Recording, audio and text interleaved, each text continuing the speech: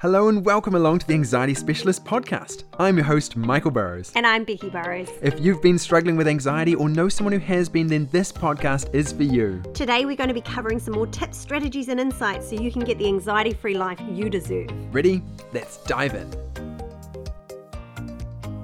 If listening to the podcast you realise that you really want to work on some of your own anxiety, that it's become an issue in your life, it's affecting your functioning, then I would really encourage you to jump on my masterclass on how to reduce your anxiety. This is the best place to start. I cover what the journey looks like, how moving through anxiety works, and the mistakes people make that really hold them back. So click the link in the show notes to be able to come and join me on that masterclass, and I'm really excited to help you to start overcoming your own anxiety. Today we are jumping in and doing a Christmas episode where we're going to talk about anxieties around Christmas, because let's face it, Christmas can be a bit of an anxiety-provoking thing, and we want to talk about what they might look like and what you can do about that, because you've been seeing hundreds of clients over the last 10 years and they have had anxieties when it's come to Christmas, so it'd be great to have a talk about what some of those have been and things that you've suggested people do to help with those anxieties. Yeah, sure. So I would rate Christmas as a stressor.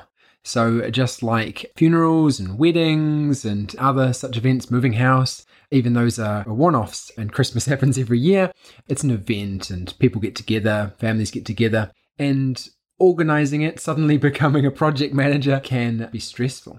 So while there can be some individual difficulties like, there's this difficult relationship with Uncle Sam or my mum or that kind of thing, blah, blah, blah. There's also some universals like people are often quite stressed about being able to get all the presents they need to get, getting good presents, thinking of ones for, I just can't think of one for dad, like it's so hard to buy for, or that kind of thing.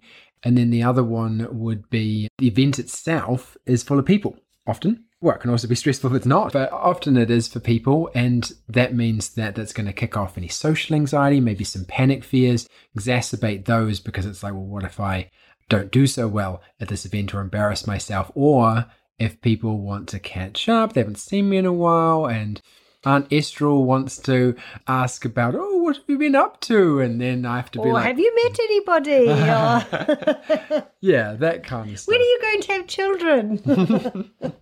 All those sort of fun questions that family can ask at that time of year where they want to catch up, they want to see where you're at in your life and possibly genuinely interested and care about you, but the way it can be experienced can be stressful and challenging. And sometimes it doesn't even happen, but there's the fear of that happening over and over again. Yeah. And then there's also the struggles that can come when you are the person who's running the Christmas.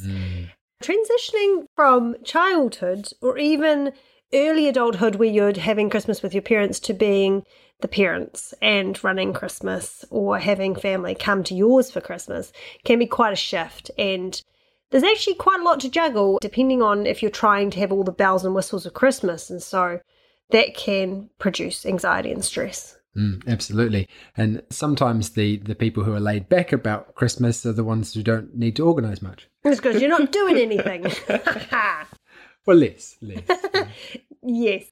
So less responsibility for things to go wrong or perceived things to go wrong. Yeah. So let's jump into that first one you were talking about. Was it about the presents? Presents. Let's talk presents first. And anxieties about buying presents for people. Now, what sort of anxieties can pop up around presents? So it's so there's I won't be able to get all my presents. Okay, so actually not being able to it'll get to Christmas Day and you won't have a present. Won't have bought them, yep. Aunt Marjorie's present completely slipped your mind, and now she's going to be incredibly disappointed in you. Yeah. And it's going to create a rift in the relationship. Yeah. Yes. Or it's going to get to just before Christmas and you're on Christmas Eve desperately trying to buy presents. You end up having to buy them some sellotape. Yeah. Toilet seat covers, I think it was, on Friends back in the day. Right. Gum. Yeah. And is there also that there can be that anxiety around, will the person appreciate it? Will they like what I got them? Or will I not get something fancy enough for the Secret Santa and I'll look stupid for getting a rubbish gift? Or will I get something too fancy and everyone will be like, wait a minute, wasn't supposed to be this in Flash. Yep. More common affair in New Zealand here is you went too fancy. Like, oh, what are you trying to look like? Make us all look stupid. Yeah. So we have these anxieties about presents. What can we do? Because having those anxieties where it may be understandable to have them is not necessarily helpful. Well, what can we do, Michael, if we have those sort of anxieties about presents? What can we do to challenge that so that we can enjoy Christmas and enjoy giving gifts as well? Because it's supposed to be the joy of giving, and the anxiety of giving is probably destroying the joy of giving. You're going to have that in either of two forms. It's either going to be a worry, which is a conscious process. So you'll be aware of if it is. You'll be like, oh, I'm thinking about this present, but I can't think of a present, or I haven't bought this yet, or so you'd be having a thinking process there, right? Or it could just be, oh no, I just feel kind of more and more anxious as we get closer to Christmas, right? Which means there is still a prediction there, a negative prediction about what's going to happen, but it's unconscious. You're not consciously thinking about it in a language-based way. Now, for the conscious worry, then you want to be reducing this down. And often the brain doesn't just let us do that. And so it's easiest to schedule it in, because then you can convince the brain, hey, we are still going to think about this. We are still going to worry about it, but we're just going to do it once a day. Or if you can, even you might just do it like once a week or something leading up to Christmas. But do what your brain will let you do, but at least then it's limited down. And then it's difficult to do that for the ones that aren't conscious worries. For those and for the ones that you've scheduled in, you then want to be doing a thought challenge or a cognitive challenge where you challenge the initial negative prediction, usually catastrophic prediction that's really, really bad. This is what's going to happen. They're going to be so distraught about my terrible present giving or no present. I mean, even the catastrophizing that you're not going to get one. It's highly likely that you probably will end up getting the presents that you need to get. Most people worry about it and then get them.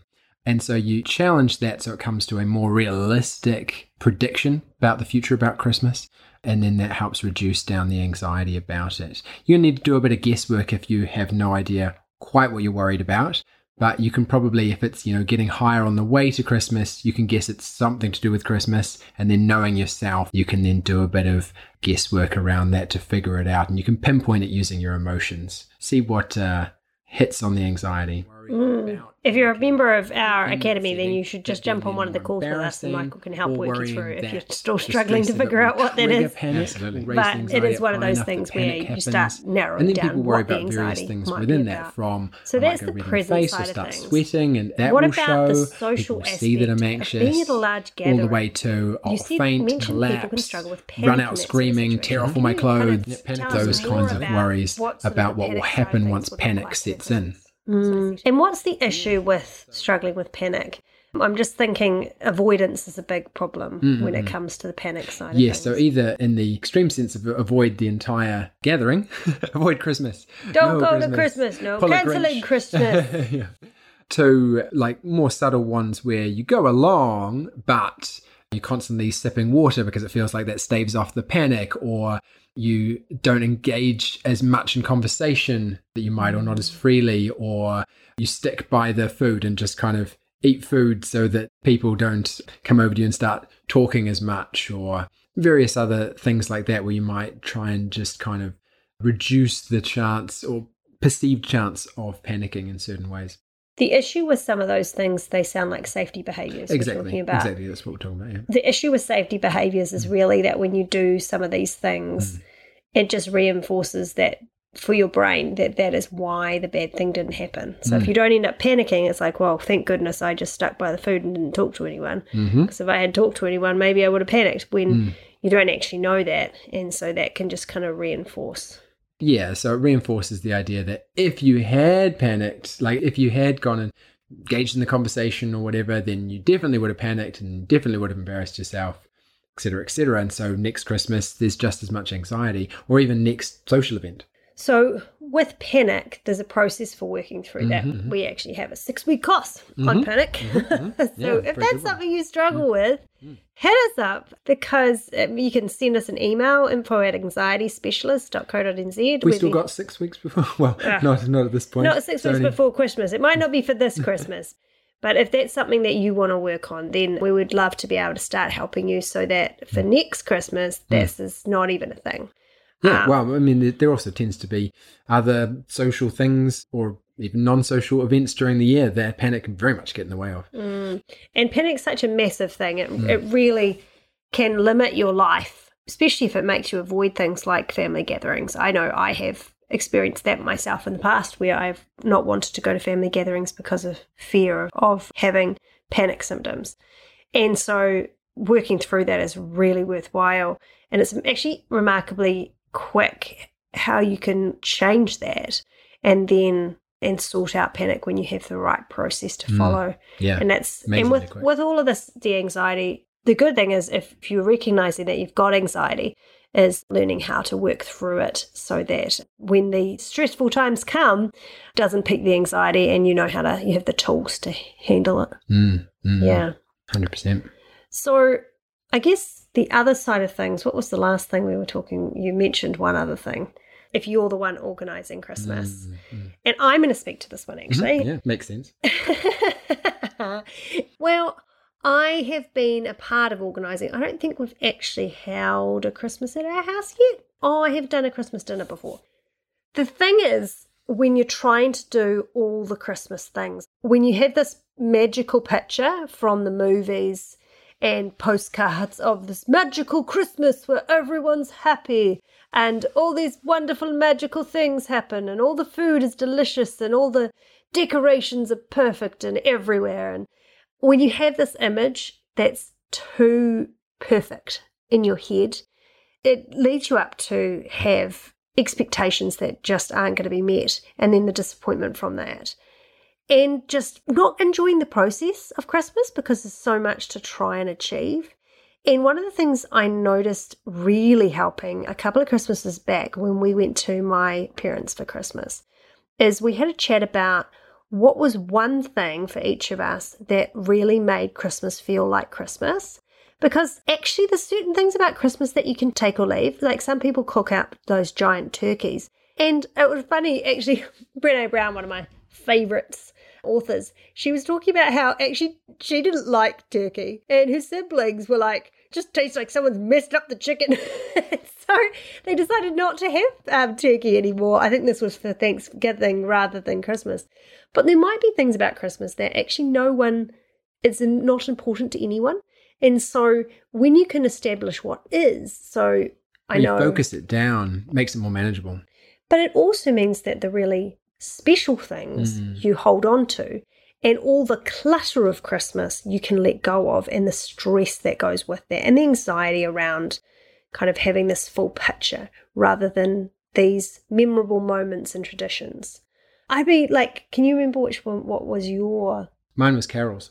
Michael loves carol singing. And so, where I get to sing. Where you get to sing. Not just listening to it. Yeah. So going out to a carol, not caroling in terms of going to door. That's not what you mean. No. Well, you can sing anonymously. A big event where there's carols being sung. And I know for Maximus, our son, other than the presents, but he really loves Christmas lights. And so we really try to make an effort to get out and see some Christmas lights for him. So it's really cool to think up what is something, and asking those in your family, what is one special thing about Christmas? And then if you can, try to work those in to the Christmas and maybe leave out some of the things that are less important to people.